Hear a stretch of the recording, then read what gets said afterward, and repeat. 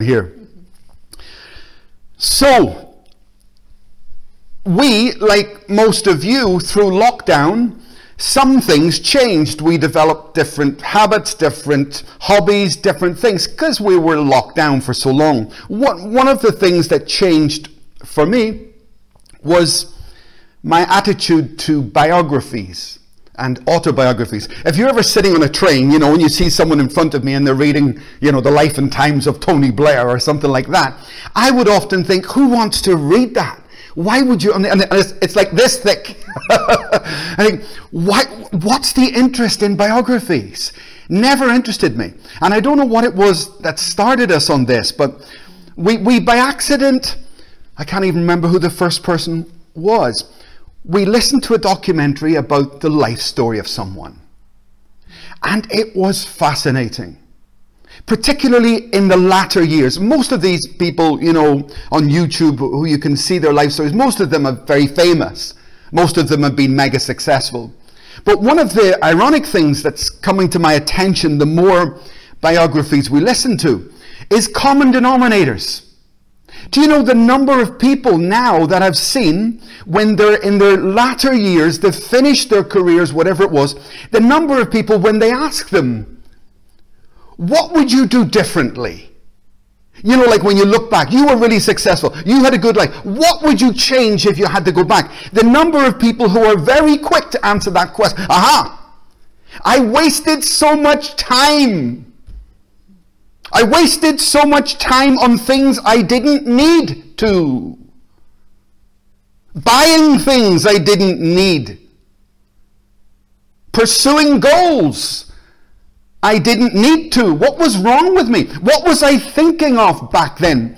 Anthony Hopkins, the actor, I'm sure you all know him. He got an award recently for his role in the movie The Father. Got an Oscar for that, I think it was. And they interviewed him after that. Now, he's 83.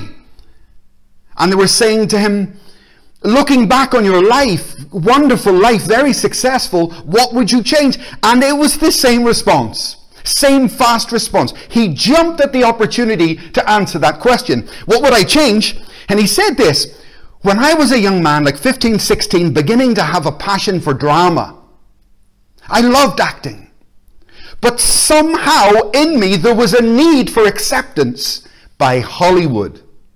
I wanted to be one of them. I wanted to be accepted by them. I wanted the recognition that goes with that. And I spent 15 years sculpting my career, organizing my life so that I would get that Oscar.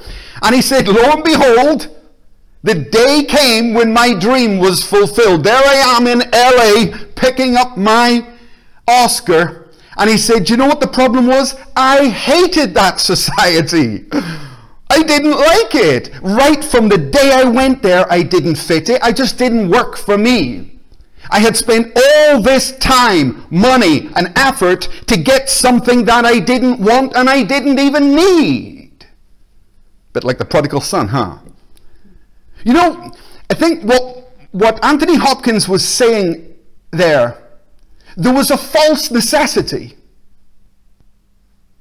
I had somehow within me, I was being led, my life was being pulled into a false necessity. So he ended up moving away from that whole Hollywood thing and going back to the basic thing that he loved, which was interacting with an audience, in his case, through stage plays and things like that. In your life and in my life, there's things come at us in three ways. There's things that are important, things that are urgent, and the things that are needed. And so often the important things, it's important, can take precedence when they shouldn't maybe. The urgent things, the thing that shouts the loudest gets our attention. And often, the necessary thing, maybe not shouting so loudly, the necessary thing, the needed thing, gets pushed back, year after year, decade after decade. One day I will, one day I'll do the necessary thing, and it just doesn't happen.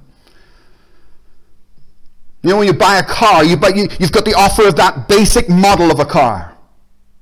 And if you're buying a car, what they'll offer you is all these optional extras. The car is what you need, okay? That's the necessity. But the temptation of this life, and certainly society, is to offer you many add-ons, like an Oscar, offer you many things in addition to this basic thing. And if you're not careful, you'll end up with more of your life being spent trying to purchase the accessories, purchase the extras, and lose your connection with the basic purpose that God has called us to. Today's message is called The Theory of Necessities. And it's just been a thought and a prayer in our mind this week. I want to make 3 points, 2 brief points and 1 longer point. Looking at necessities and how they come at us through advertising and indeed through the devil. Look at mental health and how being driven to achieve goals can really affect us mentally. It certainly did me. And then look at what the Bible says, most importantly, what Jesus says about necessities. The true needs that you have. The true needs I have. Firstly, advertising. I'm sure you will agree.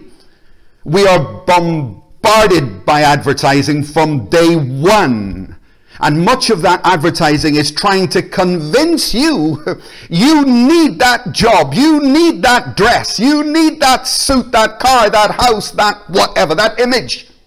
And if you don't have that, how can you be accepted? You're not going to be accepted. You need that to be accepted. You're not attractive. You're not attractive unless you have this, or this, or this, or this. This is advertising. Powerful tool. You look weak. You look weak unless you have this possession. Unless you have this possession. You look weak. And advertising is a clever tool. I studied it once in school. I remember I loved the study because I found it fascinating. Very devious, but fascinating nonetheless. They play on needs within people, basic human needs. The need to be accepted, the need to feel at least attractive in some way, and the need for some form of power, some form of control, if you like, and I'll come back to that in a moment. When was it? About 6 or 7 months ago, I saw an article about Coldplay. You know the rock band Coldplay? Very successful band. And the lead singer of that band is a guy called Chris Martin. Studied here in Bloomsbury in UCL, studied music, and then went out and formed this band. He became mega successful. He sold 80 million albums. That is phenomenal. Fills Wembley Stadium. Nominated for 54 awards, music awards around the world. Now that's going to build your confidence, don't you think? No. So then he met supermodel J-Lo, Jennifer Lopez. So he married Jennifer Lopez. Then he divorced Jennifer Lopez because it didn't work out. So then he married another supermodel, Gwyneth Paltrow. And after his divorce from Paltrow, he did an interview, very open, very honest. And the press said to him, tell us why. Why did you break up? You've got children with Paltrow. Why did you break up with her? His answer was not what I expected, and I don't think his answer was what the world expected. The man who sold 80 million albums, the man who fills stadiums around the world, the man who married 2 supermodels, you know what he said? I have a very low self-esteem. That's what he said. I have a problem with my self-image. Let me show you this. I hope you can see this on your screens. Let me show you this. Look at this. Let's say this is you, okay? This is you, and in the basic human being, we can feel quite empty perhaps. But praise God. If God comes along, you get born again. He fills you up with His Holy Spirit. And when you're actually full, the wonderful thing is, there's no need for anything else to take space. You've got no space left anyway. Do you want an Oscar? No need. I've got nowhere to put it, actually. I'm quite full as I am. full in God, full of God. Christ is my all in all. Wonderful way to be. And this is God's design for human beings. This is God's design for you, that he would fill you. Now this is Chris Martin. This is a person who, okay, here we go. 80 million albums. Watch, look.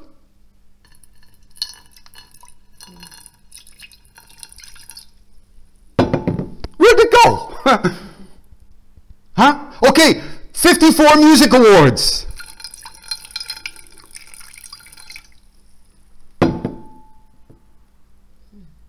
And no matter what you give him, J-Lo, that'll do the job. J-Lo will do the job. That'll do the trick. Here you are, J-Lo. Now we can play this game all day. And what Chris Martin, I thank God for that, his honesty, because what he's actually saying there is, there's a hole in my bucket. Dear Liza, there's a hole in my bucket. How shall we fix it? Dear Henry, how shall we fix it? And when it comes to the needs, because they can cry out like important things and, urgent things, can scream for our attention, but it's very important the way you address those drives, those needs of this life. So the first thing I would say, my theory of necessities anyway, be very careful of advertising telling me I need something that I don't need. Thank you. The second thing is these devils. I mean, Satan is not stupid. He's called cunning foe. And this cunning foe, when Adam and Eve were in the garden, what's my first and most effective strategy to destroy you? What can I do with these people? I know. Eve, see that tree? You need this. This is the one thing you need. You will never be accepted. You will never be attractive. You will never be powerful. You'll never be perceived in any of these ways unless you have that tree.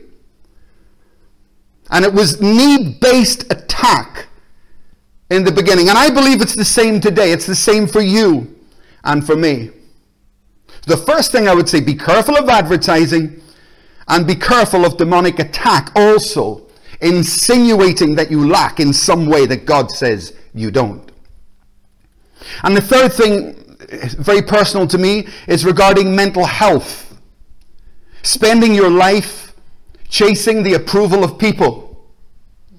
Spending your life like Anthony Hopkins, wanting the approval of a particular group of people, and then when you arrive there, you realize you can't stand it. And this is true. Pastor Richard's teaching on the Friday a few weeks back, superbly honest, absolutely superb. Very similar to what I'm saying here. He told us his testimony of how he had pursued many goals, but then realized this is not actually what I want. And I'm sure many of you will agree with that, concur with that, me also. So be careful, but mentally, it's very important for me to be strong. I've had ups and downs in my life, and I had many things in my life, many possessions, many status, etc. And at one moment, I lost just about everything, and I found myself with virtually nothing. But lo and behold, instead of going back out and trying to fill I changed my strategy completely, actually. I changed my mind. And I didn't try and get everything back. I much preferred the simplicity. Like Anthony Hopkins, I'll just go back to walk the boards, the simplicity of what I actually like. And I've chosen a relatively, comparatively simple path in life. Not being driven by needs that I shouldn't even have entertained in the first place. Not needing to be something that pleases people that I don't even like. But rather just to be me and be content in God. I went to night class in London here just to understand my own motivations better. And I studied a thing called CBT, Cognitive Behavioral Therapy. I'll be honest, it was totally out of my depth. I felt completely out at sea within that group. But I went for a reason. I went to try and understand myself better. And I was very glad I went. I got what I went for. I got what I went for. And, you know, the lights come on at a certain moment. In one of the classes, they were teaching us about human beings operate very much from underlying beliefs. They call it automatic thoughts. Underlying beliefs. Excuse me using Chris Martin again, but you see, he has some underlying beliefs. Here's an award. No, I'm no good. Here's the Wembley Stadium full. No, I'm still no good. That's an underlying belief. It's an automatic thought. And some people believe that they're not lovable. Nobody will ever love me. Nobody wants me. It's an underlying belief.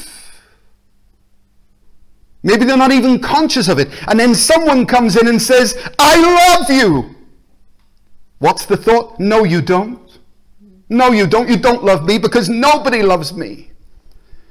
And in CBT, cognitive behavioral therapy, it was very enlightening for me. They were encouraging us to try and analyze the hidden things that have motivated you. And I found that very helpful for me, to be honest, a bit like Chris Martin is being very honest, to be honest about my life, my goals, my desires, and why I was even pursuing the things I was pursuing. I don't want someone to interview me when I'm 95 and me say, well, you know, last year I stopped pursuing. Yeah. Come on. Let's learn from these characters. And let's learn now. Let's stop now and reconsider.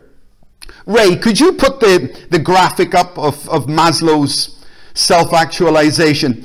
Many of you who have been to whatever form of social work or school, you may have done this. This graphic here shows a famous structure. It's Abraham Maslow's theory of human needs. And it begins, in theory, there were 5 levels that drive us. Have you got the graphic, Ray, please? Thank you. The basic level was physiological. That human beings are driven by the need for just basic human needs. For clothes, for food, for shelter, etc. And if that need is met, we move up the pyramid. And next we want safety. And once safety is met, we move up the pyramid again. And now we want social interaction. And eventually esteem, social status. And if all those needs are met, we move forward to the pinnacle, which is self-actualization. We actually want to become everything that God, or if it's not a Christian, that the person feels that they should be. And Maslow's theory of human needs is pretty good. It's pretty good from a worldly perspective. Once you get your physiological needs met, you're not looking for clothing and air and shelter and food. I've got that. Now, I need to be safe. London is dangerous. Now I've got safety. I'm okay. Now I need a family. And our needs move. They change as we fulfill these lower levels. Now we've got a family, but I still want esteem. I want to be held in esteem. I want status. And then eventually, a human being comes, a bit like Hollywood again. They come to a place of they want self-actualization. They want to become everything that they can be. That's just a human drive. And Maslow's analysis of human beings was that these things become progressive. As we fulfill one, we want to fulfill the other. Now, you see, when you're doing evangelism and you stop someone on the street and I say to them, sir, I want to tell you about Jesus Christ. Do you know what the guy says? Jesus Christ, I'm trying to pay my rent. I haven't got a job. You talking about Jesus Christ? You're talking about high and lofty things. I need to put food on the table. I'm not ready to hear your conversation. And that is so true. People get trapped in the lower levels. And the reason I mention that is this. How would Jesus address this pyramid? How did Jesus address this pyramid? Listen to these words from Jesus Christ. Therefore I tell you, do not worry about your life. Do not worry about what you're going to eat or drink. So rather than saying focus on those physiological things, Jesus said, is the body not more than that? And do not worry about the clothes you will wear. And on he goes. Instead, Jesus says, instead, seek ye first. Seek ye first the kingdom of God. Do not the pagans run after all these basic things? Jesus takes Maslow's theory, and do you know what he does? He turns the pyramid upside down. Upside down. Seek ye first the kingdom of God. Seek ye first to be all that God wants you to be, and everything else will be added unto you. I will look after your physiological needs. I will provide for you. Seek first God. So as much as I appreciate the studies of men, and I do, and I sincerely mean that, can learn a lot, but I need to superimpose on my worldly education Scripture. And Scripture must take priority. Do you know what Jesus is saying when he says, do not worry about these basic needs? Do you know what he's saying? In life, there are things that are important. There's things that are urgent. I've got no food. I can't pay my rent. That's what he's saying. Very directly. But don't let the urgent take you away from what's necessary. The theory of necessities. Don't let the important and the urgent dominate you. Seek ye first the kingdom of God. Do what is needed. Do what is necessary. Atanasio, Pastor Michael and Sandra, they were very interesting discussion on Friday night in our Bible college. They were reading when in Luke's gospel where Jesus sends out the disciples. He sends them out into the world. Now you're commissioning some men and you're sending them out to different regions, and what does he say to them? He says, go, I am sending you out like lambs among wolves. Take no money. Here's all the basic needs. Take no money. Take no sandals, no coat, no tunic, nothing, no bag, and off you go. And don't stop anywhere along the road. Okay, so what's happening here? I mean, these are the needs, aren't they? Aren't these my basic needs? Is Jesus saying I don't need food? Is Jesus saying I don't need a coat? I don't need... No, he's not saying that. He's challenging the source.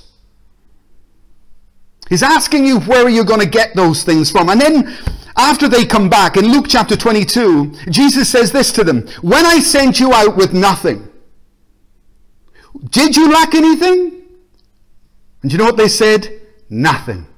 Jesus, when we turned that pyramid upside down, do you know what? We lacked nothing. Amazing. Amazing. But we can spend our lives sorting it out ourselves. And Jesus wanted them to know, actually, I would rather you spent your life with the kingdom and I'll sort that out. So you have a little choice here. Which do you want? Do you want to spend 60 years just doing the basics? Or would you like me to take that and as you pursue the kingdom? How shall we play this? My second full-time the second time I got employed by a church full-time. I went to the interview. There was 2 senior pastors there. Interview went very well. We really got on great. And it was obvious they were going to offer me the position. I loved the position. It looked really good to me. It looked like I would get a lot of experience. I loved the guys. It was going to be very beneficial. So I was happy with this outcome. In the interview, we didn't get to the part where you talk about money. So we get to the end. Is anybody going to mention money? So we got to that bit at the end of the thing, and both of the, I'll never forget it, because both of the guys looked at me as if I was an alien. You know, money? Did you honestly think that there was going to be any money? And they were totally serious. No. We're offering you a full-time position with our church, but no, that the money thing's your problem. It's funny. I really am appreciative to God to this very day for that challenge and that moment, because you know I had about 1 second to answer that question. Do you know that? I had less than a second, but that challenge made me find something inside myself that I didn't even know was there.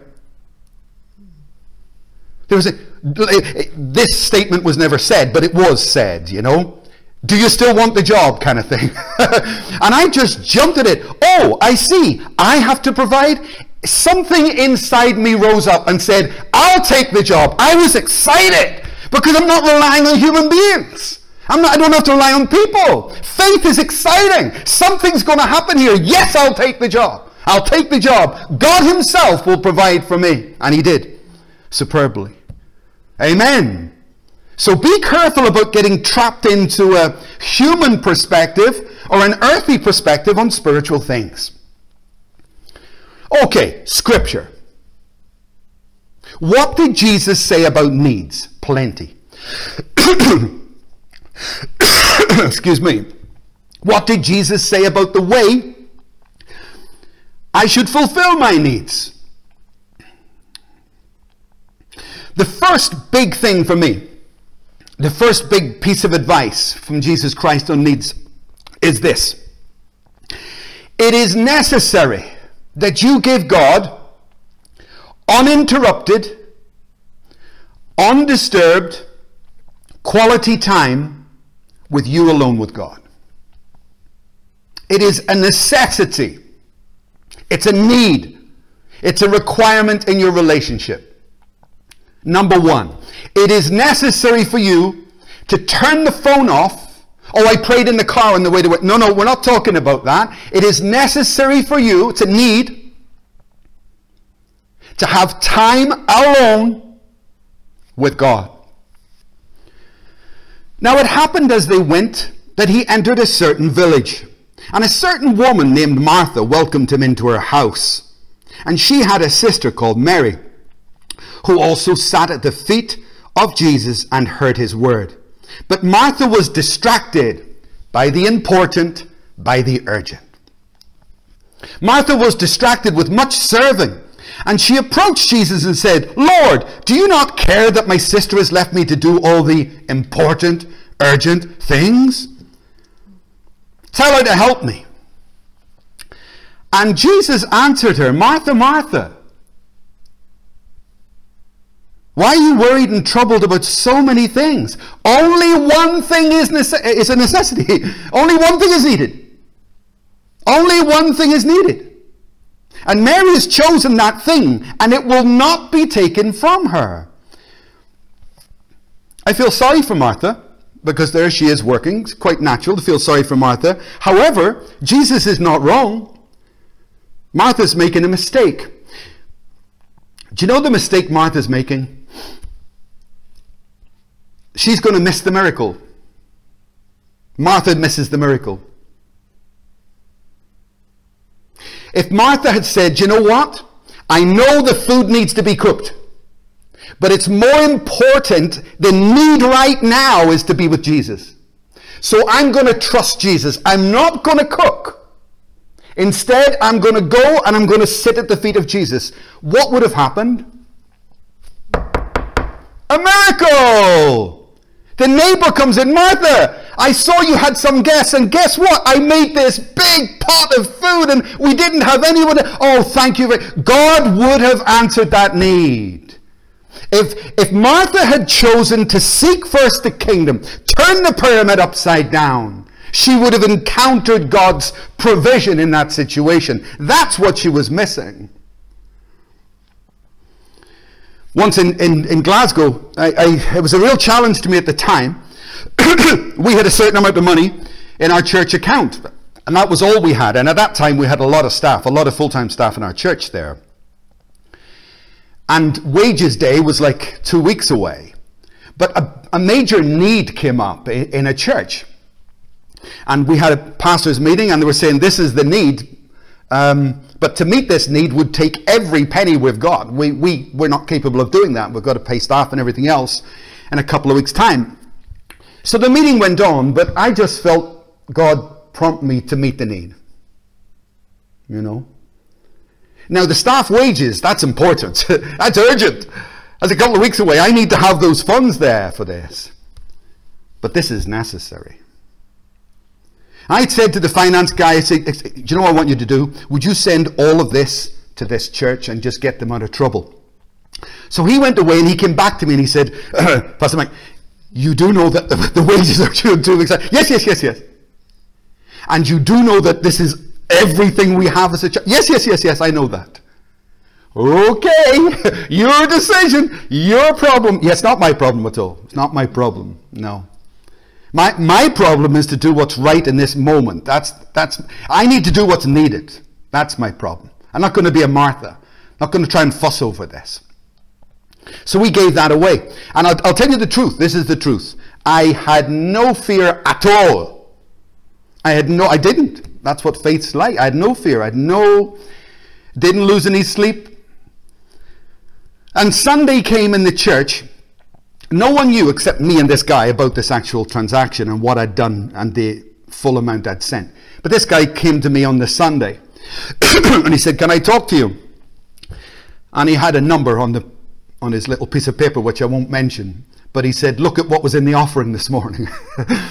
It was virtually the same thing. That was the second biggest offering in 12 years in Glasgow that came in. And it just immediately supplanted. And he said, praise God, this is a miracle. This is what happens when you do what's necessary. This is what happens. This is what would have happened, Martha. She would have marveled at how God had intervened. But she didn't give him the chance. She didn't give him the chance. She's going to sort it out herself. The first thing that's necessary is unhurried, quiet time with God. The second thing, I believe, is faith. You need faith in the Christian life. We need faith and patience. In the book of Hebrews it says that. Hebrews chapter 6, it says to imitate the characters of history who through faith and patience inherited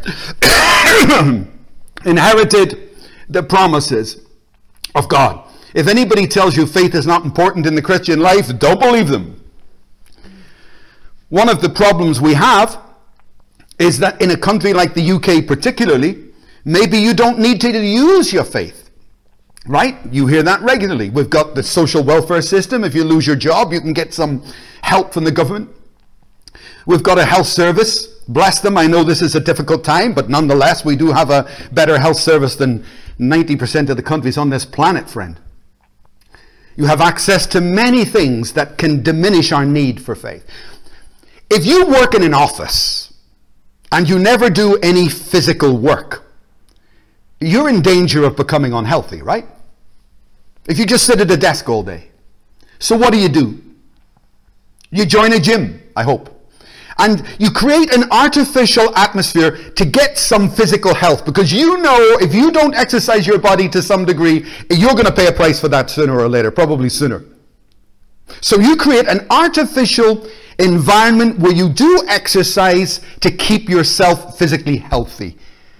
So it is with faith, especially in wealthier countries. You may not need to use your faith. Maybe you don't use your faith. That's where the MFP comes in. Missions Faith Pledge. It's a great system. Many millions of people around this world have been kept healthy spiritually through an MFP workout. Because this country doesn't require me maybe with that kind of faith, but I'm going to my gym. I'm going to make my MFP. I know it's a slightly artificial environment perhaps, but it's necessary for me to be healthy and well. Faith and patience are needed.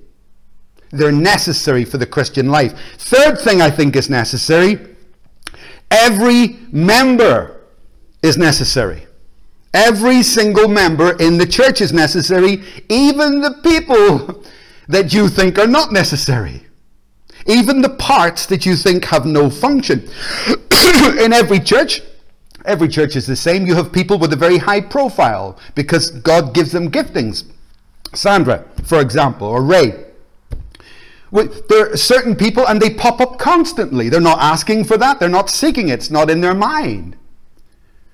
But they're prominent. And there's other people. You never hear a word about them. Maybe you don't even know their name. But do not be deceived. You have no idea what that person, who you don't know their name, you have no idea what they do. Maybe they pray for you, huh? Maybe they pray for you. Maybe they have been secretly interceding for you. Maybe your success is because of that quiet, anonymous person. The Apostle Paul talks about this. He says, the eye cannot say to the hand, I don't need you. The head cannot say to the feet, I don't need you. Because every part is necessary, and even the parts that are hidden and not seen serve a very important task. I had a speech impediment for most of my early life, and they took me to all these sorts of things to do treatments and all that. And in the end, one doctor said, remove his tonsils, out with them. So they made the decision that it was probably my tonsils that was causing this. And I had an operation when I was about 12 or something. I went to the hospitals and they took my tonsils out because they said to us, your tonsils are not important. They're not important. You don't need them. We don't know what they are.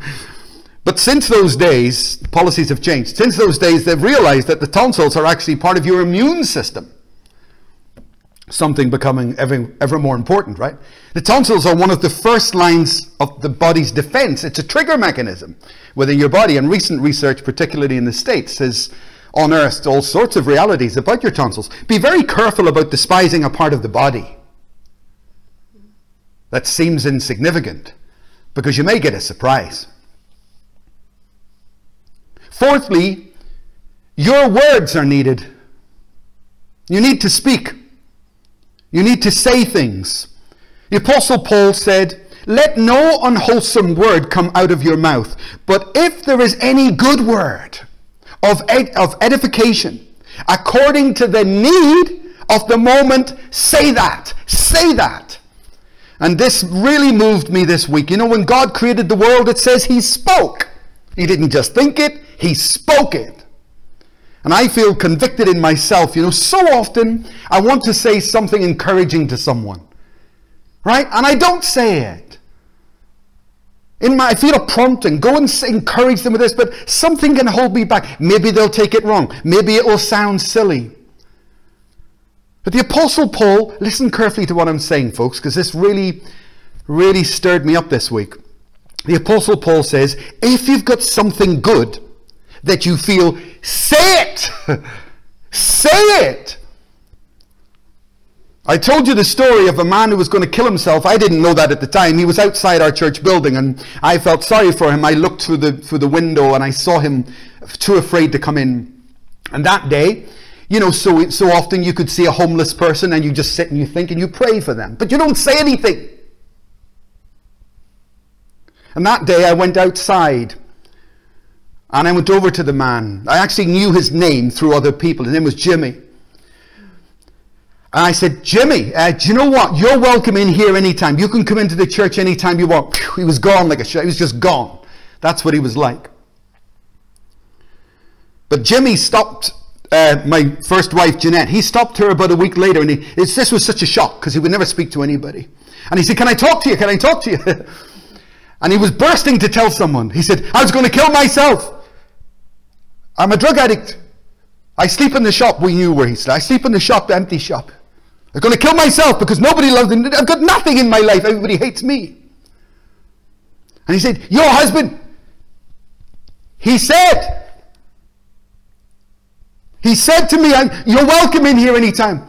And you know, I went back and I had stuff to actually do myself in. He had a bottle of vodka and he had his heroin and he was going to overdose on both and kill himself.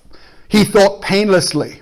And he said, I sat down and those words were going through my head. I'm welcome somewhere. And God created the word he spoke. Jesus said, you're going to have whatsoever you say. And the Apostle Paul says, let no unwholesome word come out of your mouth. But if there's a good word of edification for someone, say that. Thinking it and saying it are two very different things. So pray today that God give us the faith to say that next time we feel prompted and we open up a waterfall of encouragement to everyone around us. The fifth thing that is necessary is giving. Giving is necessary. It is through giving that we receive. This is a principle in the kingdom. Remember this: whoever sows sparingly will also reap sparingly. And whoever sows generously will also reap generously. Each one of you should give what you have decided in your heart to give, not reluctantly or under compulsion, because God loves a cheerful giver, and God is able to bless you abundantly, so that in all things at all times, having all you need, God will supply your needs through your giving, and you will abound in every good work. This is not an exhaustive list of the things that Scripture describes as necessary or needed, but will point you in the right direction. The sixth thing that I see in Scripture as necessary is suffering. It was going so well. I was very encouraged, and now what? Suffering. Do you know what Jesus said one day? He said this: "Oh, foolish you are, and so slow to believe in all that the prophets have spoken." Listen, was it not necessary that the Christ should suffer these things and then be glorified? Yes. That suffering was necessary. And there's around 30 times in the New Testament that this is reaffirmed by the apostles. The Apostle Paul says, "I want to know Jesus Christ and the power of his resurrection and the participation in his sufferings." And multiple times, rather than being told to reject suffering, we're rather told to sanctify it, embrace it, because it's actually part of life. If they rejected me, they will reject you. As they treated me, so they will treat you. And it's critical that instead of judging God for the things I don't understand, instead of judging God for the pains of life which ultimately come, rather embrace them.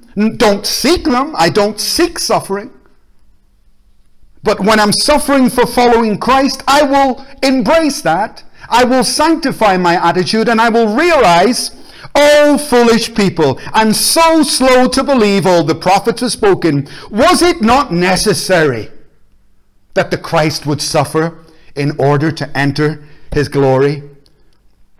And Paul and the others come to the same conclusion about the abuse, the malignment that they suffered in their lives. This is for God's glory, and I will walk through this suffering in his strength. So my conclusion on the theory of human needs: I've got needs just like you. And there's two ways for me to solve this. I can solve it the worldly way, like Chris Martin. And I can seek approval in my empty cup. But I warn you, there's a hole in your bucket. There's a hole in your bucket. And if you seek that direction, you're going to be seeking approval for the rest of your life. I can solve this problem, or try to solve it. It won't work the earth's way. Or I can solve it God's way, by being so filled up with the Holy Ghost that when someone tries to give me something, actually, I don't think I need that. I'm actually, are you sure? Yeah, I don't actually think I need that. I'm fine as I am. What are you seeking? What are you spending your time, money, and effort on? What are you seeking? Why are you seeking that?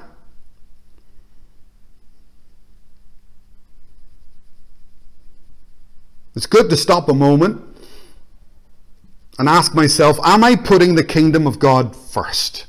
Because if I do, suddenly, all my needs are met. But seek ye first the kingdom of God, and all these things will be added unto you. The very things that the world runs after. Seek ye first the kingdom, and I will take everything else into my responsibility. That's what Scripture teaches us. For your finances, put God first and do what is right, and don't let the important and the urgent scream so loud that you ignore what's needed. In your relationships, let God bless your relationships with the direction for the rest of your life, with your career. Trust in God. Can I ask Angela and Tim, sorry for surprising you. You know that song you sang, I am not enough. Will you meet me here again? I thought the words of that were very poignant, because I am not enough.